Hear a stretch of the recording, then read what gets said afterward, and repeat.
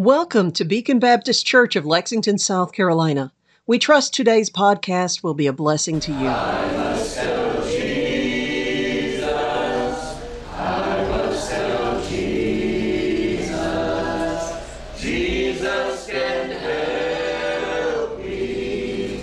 Jesus alone. Amen. 1 Corinthians 3, verse 11. We'll read this one verse of Scripture together and then let that springboard us into our thought this morning. The Apostle Paul said this to the church at Corinth there in verse number 11. He said, "For other foundation can no man lay than that is laid, which is Jesus Christ." In other words, what Paul is saying here to them is that they are to be reminded that there is no other foundation for the church of the living God than the foundation of Jesus Christ himself. If you look here in the context here in 1 Corinthians chapter 3, the Apostle Paul begins there in verse number 1, and he says, "And I, brethren, could not speak unto you as unto spiritual, but as unto carnal, even as unto babes in Christ." Verse 2, "I have fed you with milk and not with meat, for hitherto were you not able to bear it. Neither yet now are ye able, for ye are yet carnal. For whereas there is among you envying and strife and divisions, are ye not carnal and walk as men?" He's dealing with them about their spiritual life and their level of spiritual maturity. There in verse number 4, he gives some examples that they can see in their own life that they are spiritually mature, and that is that they're arguing over their attachment to certain preachers. That they say, one said, I am of Paul. In other words, I'm one of his followers. I'm one of his disciples, if you will. He is my mentor. And then it says, and another, I am of Apollos. Apollos was a very eloquent speaker, a great educator of truth in that day. And so one says, I am after Paul. I'm of this camp. And another one says, I'm of Apollos. I'm of that camp. And he says, are you not carnal? Let me just say this, and this isn't the message, but let me just say this. We ought not to be so involved into what camp we're a part of. Amen. Whether you're of this camp or that camp, or I'm this kind of independent Baptist or that kind of independent Baptist, and this was my college, or these were my mentors, or whatever the case may be. God's not interested in us being divided in such ways. That's signs of carnality. If we are where we need to be with the Lord, we ought to be able to receive truth from anyone, any human instrument that God uses to convey truth. So verse 4, I'm of Paul. Another says, I'm of Apollos. He said, are you not carnal? Verse 5 puts it into perspective. Who then is Paul? And who is Apollos? But ministers by whom ye believed, even as the Lord gave to every man.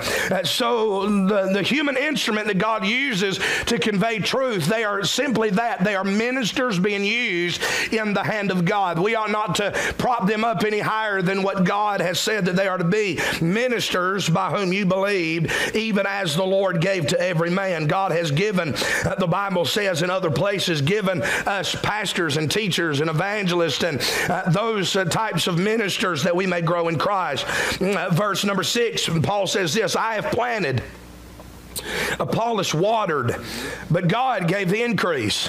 In other words, he's saying we are giving all of the credit toward the human instrument that God is using, and really it is God that is doing anything. If anything good happens in my ministry, it's because God's the one that did it.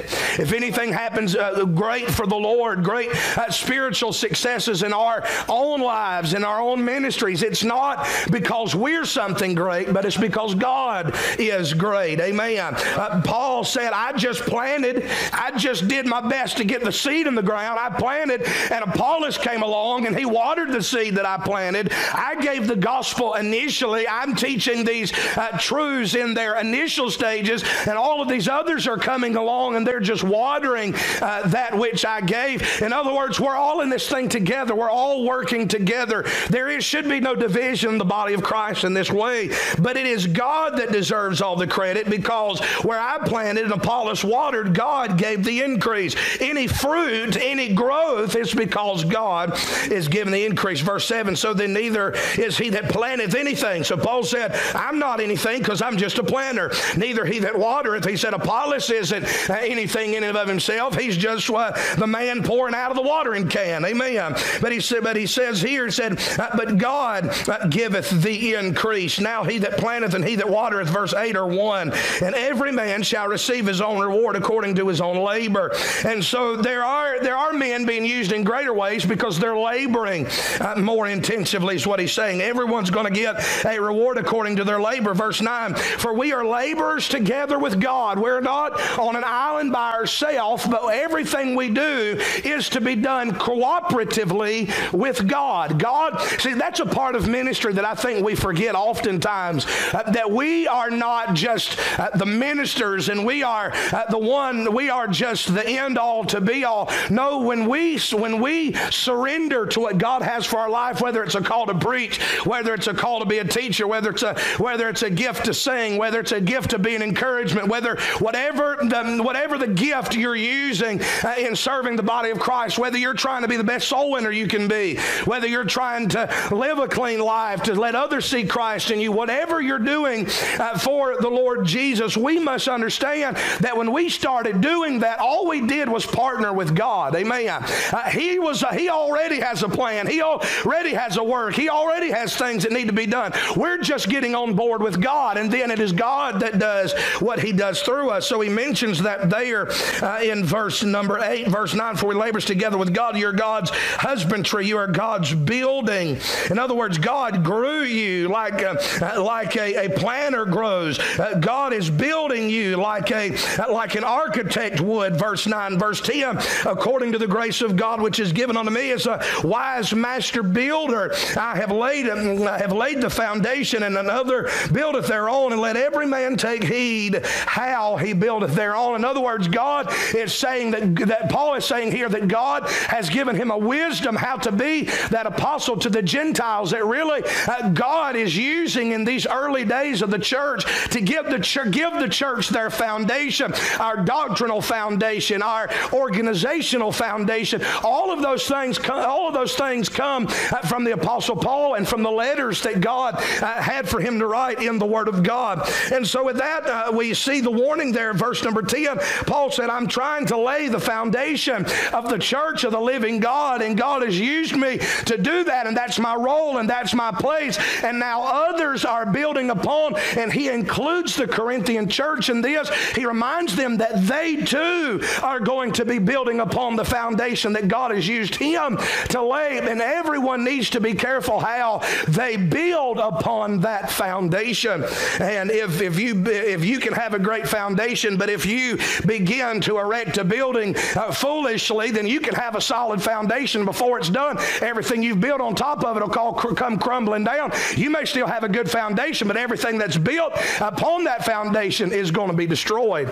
And so Paul mentions those things when we come to verse number 11. So for no other foundation can no man lay than that which is laid, which is Christ Jesus. In other words, Paul is reminding us that even though God is using him to build the foundation doctrinally and organizationally and in other ways for the New Testament church, Paul is essentially saying, don't pin roses on me, because the foundation I'm laying has already been set forth by Jesus. And I believe the implication here is that it is Jesus Christ. That is who the foundation is. Paul is being used of God to just try to connect people to what God is already doing in the person of the Lord Jesus Christ. Paul is simply continuing, as the rest of the apostles are as well, what Jesus began in the days of his earthly ministry. And really, if you want to think about it, all the way back before the foundation of the world, the purpose of God and the plan of God was already in action. And so he talks about how we must build upon the foundation. Paul here is writing about building upon the same foundation that was laid by Christ and the other apostles. In other words, he is saying that he's not looking to start a new building with a new foundation, but he has endeavored to build upon that which was provided for, started by, and proved ultimately by the Lord Jesus, and then also by the other servants of God that have come along before him. Can I say this morning? Today there is obviously a drifting away from the very heritage that we have. Ultimately, at the beginning of the New Testament church, the foundation is Jesus, and we were handed a foundation of Jesus Christ and a body of doctrine, a body of beliefs that come from the Apostle Paul as he laid the foundation, and it was their job, others' job to take the foundation and to faithfully build upon with the doctrines that they had been given from, as Jude said, those that had come before, those saints of God that had come before. And so here we understand that you and I are part of this building upon ministry that the Apostle Paul is mentioning here in 1 Corinthians chapter number 3. And as the body of Christ, the New Testament church has been given the solemn but yet sacred obligation to build upon the foundation of Jesus Christ and upon the life's work of the Apostle Paul as the apostle to the Gentiles. There have been some that just plainly and honestly have dropped the ball, especially in our generation. We here at Beacon Baptist Church, we are an independent, fundamental, Bible-believing Baptist church, and I submit to you that I believe that, and I wouldn't be what I am if I didn't believe it. I believe that we as independent, fundamental, Bible-believing Baptists, we have been given the body of doctrine that I believe can be traced all the way back to the New Testament, can be traced back all the way to the life of Jesus Christ, all the way back to the days of the apostles. But the problem is all of us, and I could include any other denomination in that, as all of us have been given the doctrines of the Bible, and the reason for such dispersing of beliefs is because somewhere, some way, somebody failed in building on the foundation the way they should have. But I'm just going to talk about us for a minute this morning. We as independent Baptists have and are dropping the ball when it comes to carrying the foundation of Christ and the doctrines that Paul gave us as a foundation to the next generation. That's the reason why we see so many churches popping up, and most people in those churches know nothing about the Bible, nothing about the true doctrines of the faith, nothing about even the core doctrines of our faith, the fundamentals of our faith. And so as one man dropped the ball after another, what has happened is we have lost our identity. And so for this morning, I want to preach on the subject of our identity. Others have drifted away, as I've said, from the foundation that we have. Some are drifting away because they simply have rebellious hearts. Some drift away because they think that they can find some form of supposed success more quickly by going away from what we understand is the truth of God. Some drift away because they've been hurt, they say, or disenchanted or disenfranchised by the body of doctrine that we hold in the churches that we have as our New Testament inheritance, amen, of faith. Others, I believe, are drifting away simply because they do not know who and what they are. Most people, you ask them, why are you a Methodist? Well, my grandma was a Methodist. That's the best they can say. Why are you this? Why are you that? Sad thing is, you ask the average Baptist, even independent Baptist, why are you what you are? And they'll trace it back to a family member somewhere, and not a day where they came in contact with the truth of the Word of God, and they weighed out what is being taught in the churches of our day and decided this is what is in line with the Bible, and that's why I am what I am. Now, I will say this. I have never been a member of a church other than a Baptist church. All of the churches I've ever been a member of have been Baptist churches.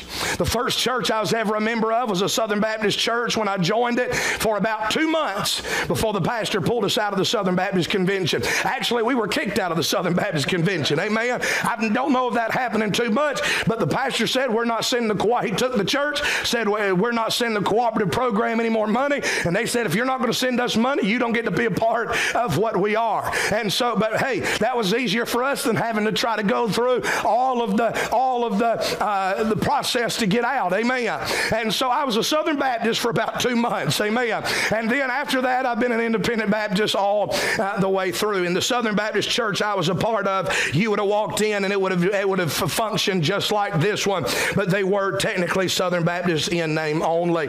And then, of course, I have been a member of Resurrection Baptist Church. My home church has never been anything but an independent, fundamental Bible-believing Baptist church. And then the 2 churches that I've pastored, I've held membership there as well. And that is quite obvious, being the pastor, both of which have been independent Baptist churches. And so I've never been a part of anything other than a Baptist church, but I was raised in a Wesleyan church as a child. And I'll say this, that I remember the day, that's where my sister still goes to church. If you don't know what a Wesleyan is, just think Methodist. It's pretty much the same. And they literally split 200 years ago over their views on slavery. And so hence why the 2 different names. But that's the church that they took us to. That's the church, the first church I ever walked into as a child. That was the church my dad was a member of when he passed away. It's a church that my twin sister is still a member of today. And the church that my brother's a member of, I can't tell you what they are because they don't have enough boldness to even put what they are on their sign or any of their literature. So they're just a hodgepodge of whatever they want to be, I guess. But I say this, you're looking at somebody that understands what it is to have a day in my life where I did not, and by the way, when I became a Baptist, I did so on my own. My parents died. Remember I said my dad died as a member of a Wesleyan church. My mom died attending my home church, but was never a member anywhere our entire life. That I never joined a church anywhere the whole time that I knew her in my life as my mother. And so when I became a Baptist, I came to become a Baptist on my own. I made the decision to join on my own. I didn't stand with my family to join the church. I stood as a 14-year-old boy by myself in the front of the church to join the church. And so I remember a day when all of the things that had been taught to me as a boy, especially concerning salvation and the security in salvation, they don't believe that they believe you can lose your salvation. I remember those things not lining up with what I was reading in my Bible and God pointing me in the right direction. And I walked into our Baptist church, Westside Baptist Church in Cowpens, and I sat there and I began to hear the pastor at the time, Brother Lewis Jackson, preach. And I remember him preaching, and I said, everything he says is right here on the pages of the Word of God. I was 14 years old and had never had that experience before, to where the preacher's preaching and it's all in the Bible what he's saying. I had never had that before. And so God did a work to where I had in my life to decide, what is my identity going to be? What do I want to be identified with? And by the way, you will be identified by something. Amen. And we are living in a world today to where the idea of identity is becoming more and more important, I guess you would say, than ever before. Some in our nation are trying to transform and redefine what it is to be identified as an American. They're trying to rewrite our history. That revision is taking place in front of our eyes. We see it in the streets. We see it in protests. We see it in the removing of monuments. We've seen it here even in our state as they have removed things that in prominent places that identify us not just as Americans but as South Carolinians, and they're trying to take our heritage from us. Amen. The goal of these groups is to fundamentally change America by causing Americans to no longer realize who they are and what they believe. believe. And so what is it that we believe about the Constitution? They don't want us to know what the Constitution says. They don't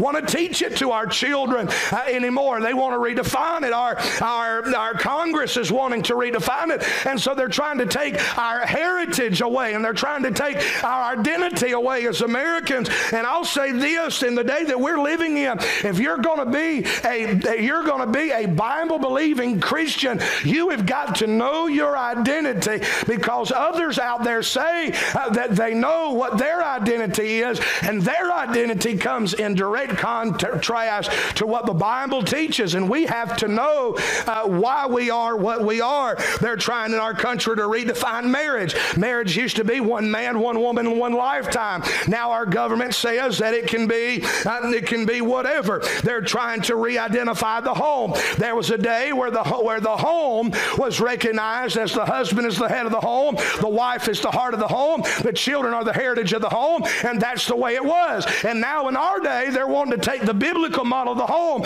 and turn it on its head, to where the children run the mama and the mama runs the husband. Every time you turn on a TV, they have some weak, limp-wristed, effeminate man taking orders from the wife, and both of the parents are scared to death of their children, and there's no control over the home. And so that's where they're trying to redefine our country. They're trying to redefine marriage, trying to redefine the home, trying to redefine what it means to be a pronoun in our day.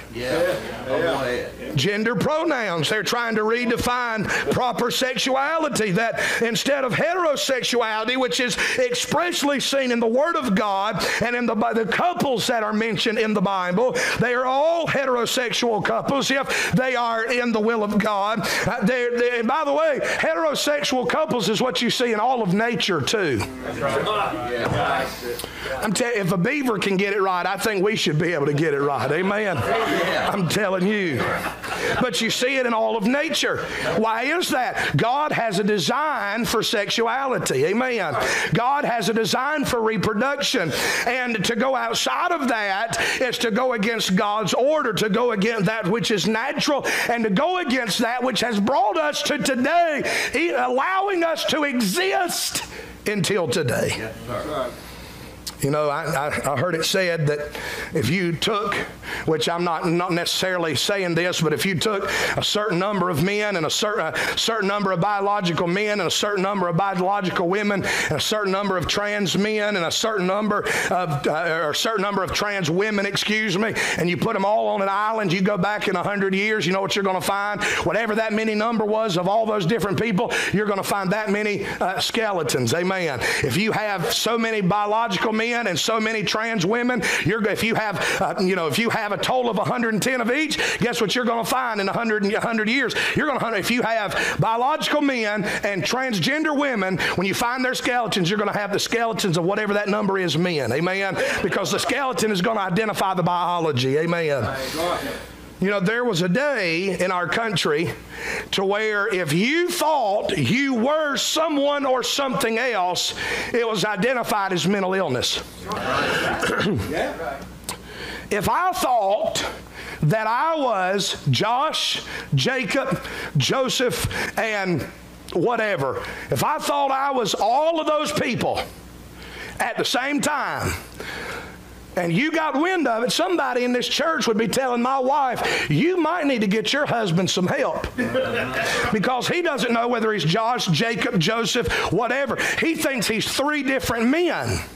But now in our day, it's all right as long as I don't, and if I think that I'm Joseph instead of Josh, or Joseph and Josh at the same time, but as long as I'm not Josephine or Jacqueline, then as long as I think I'm Jacob and Joseph and Josh at the same time, that's mental illness. But if I think I'm Josephine and Jacqueline, then that is just my identity. Yeah.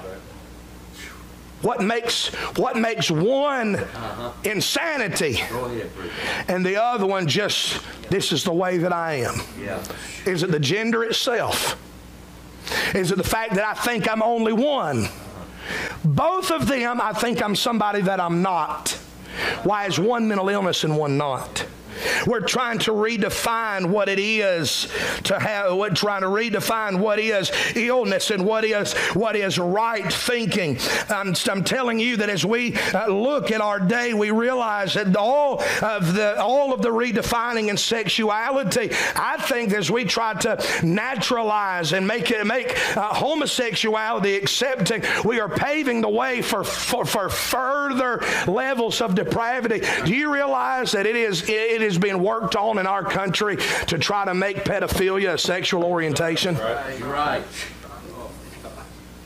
If you can go from God's established order and saying, I'm a man attracted to a woman, or a woman attracted to the man, heterosexual relationships and attraction, if you can normalize two men or two women, then you don't have to go very far to begin to normalize an adult and a child. You don't have to go, and I know I'll probably get hate mail online for this, but that's okay. If you can go that far, and we already see it in our country, them trying to say, well, just like this, so-and-so's a man attracted to men, well, this is a man attracted to a young boy or to a young child. They say, oh, well, that's just their preferred attraction. You don't have to go very far to say, at that point, this is a man that's attracted to a horse. This is a man that's attracted to a dog. Yeah. Sexual perversion, and we understand that that is in the heart of men because it's talked about in the Bible. God in the Old Testament gave laws against pedophilia, laws against bestiality, because as long as you're going against God's order, there is no bottom to the depth of the depravity of the human heart. So we're trying to redefine things. Romans 1 tells us how God feels about sexual perversion. I don't have time to preach that, but I'll say this. You go back and read it, you'll understand that if God feels that way about homosexual relationships, about how unnatural it is, and how it is a sign that they have completely removed God from their knowledge, and God has given them up, and God has given them over to a reprobate mind is the reason why they're doing those things. If that's the way it is with a perverted relationship, at least between two men or two women, two adult human beings, if God feels the way he does about two so-called consenting adults engaging in perversion, you can only imagine how God feels about an adult with a child or a person with a beast. Amen. It is a perversion in the most extreme form. And if we do not understand our identity, if we do not understand what we are and why we are what we are, we will lose our identity, and when we lose our identity, we will lose our direction. George Orwell made the statement, the most effective way to destroy people is to deny and to obliterate their own understanding of their history. Let me say this to you, names matter. Let me say that again, names matter. Labels matter. They are important. They are descriptive. They are the defining marks of who we are. I'm telling you this morning that we need to be very careful knowing who we are and why we are what we are. In a climate and a world where they want to redefine identity, let me ask you, what is your identity?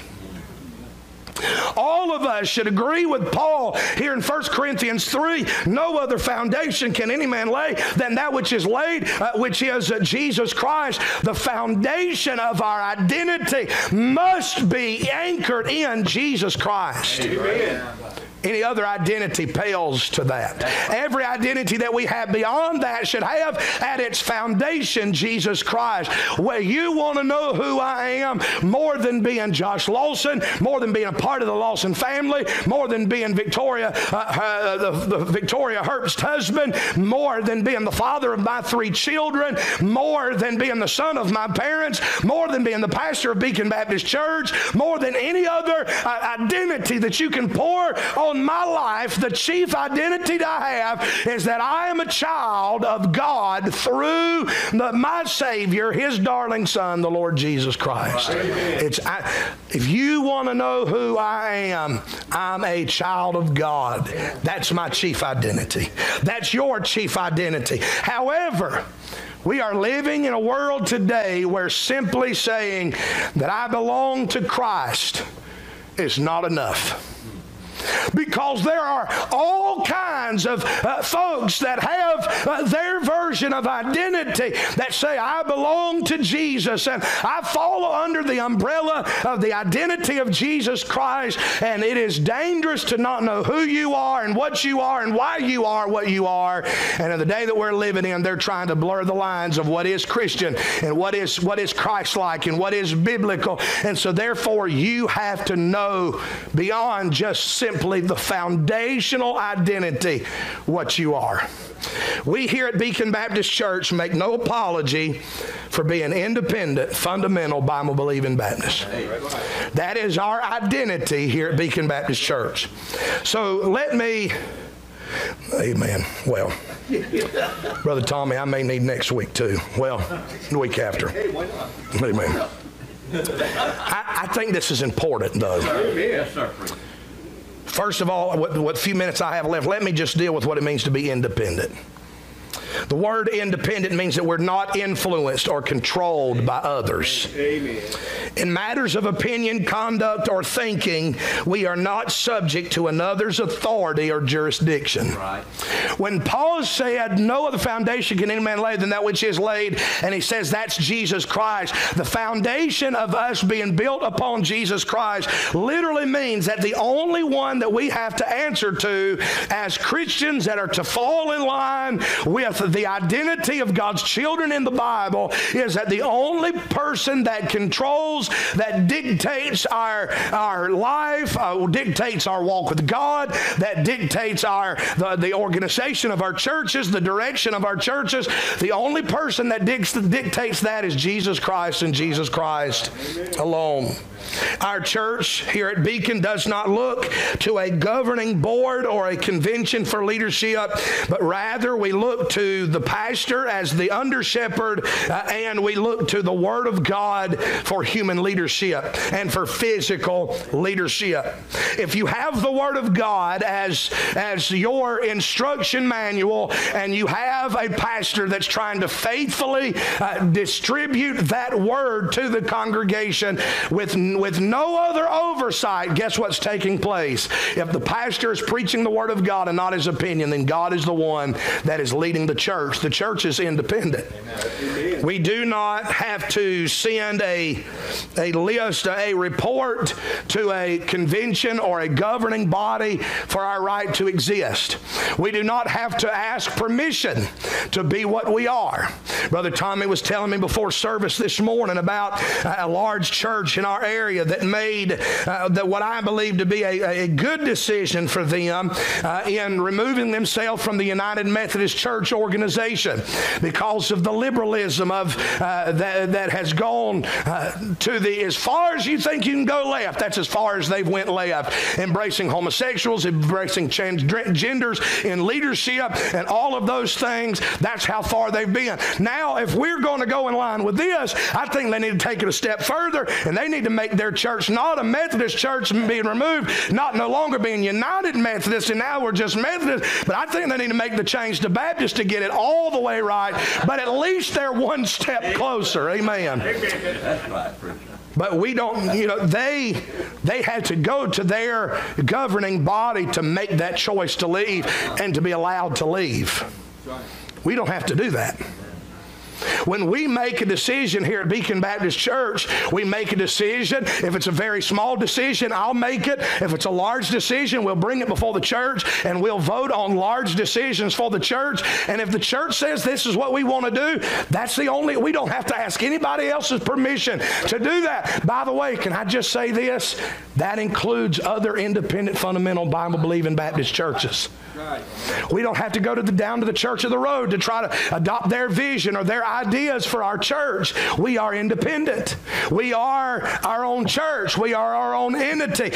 We should pray and seek God's will for our church, not try to model ourselves after other churches, whether they be great and like-minded churches. We believe in what is known as the autonomy of the local church. Autonomous means self-governing. We have our own rules. We have our own procedure under which our church operates, and we are free to follow God's word and God's will as we understand God is leading us to follow those directions. If you study the book of Acts, you will not find one church mentioned that had a governing body over them.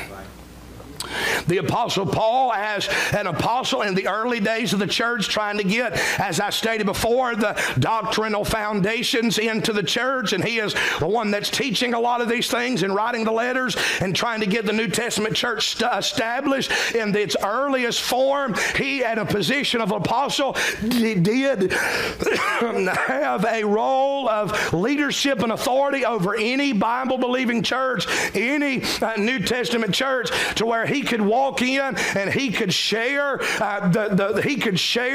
what God was leading for the New Testament church, all of the body of Christ as a whole, with that pastor, and they would adopt what he is saying. But then again, Paul was also in a unique position, because when Paul picked up a pen and he put it to paper, the man was writing scripture.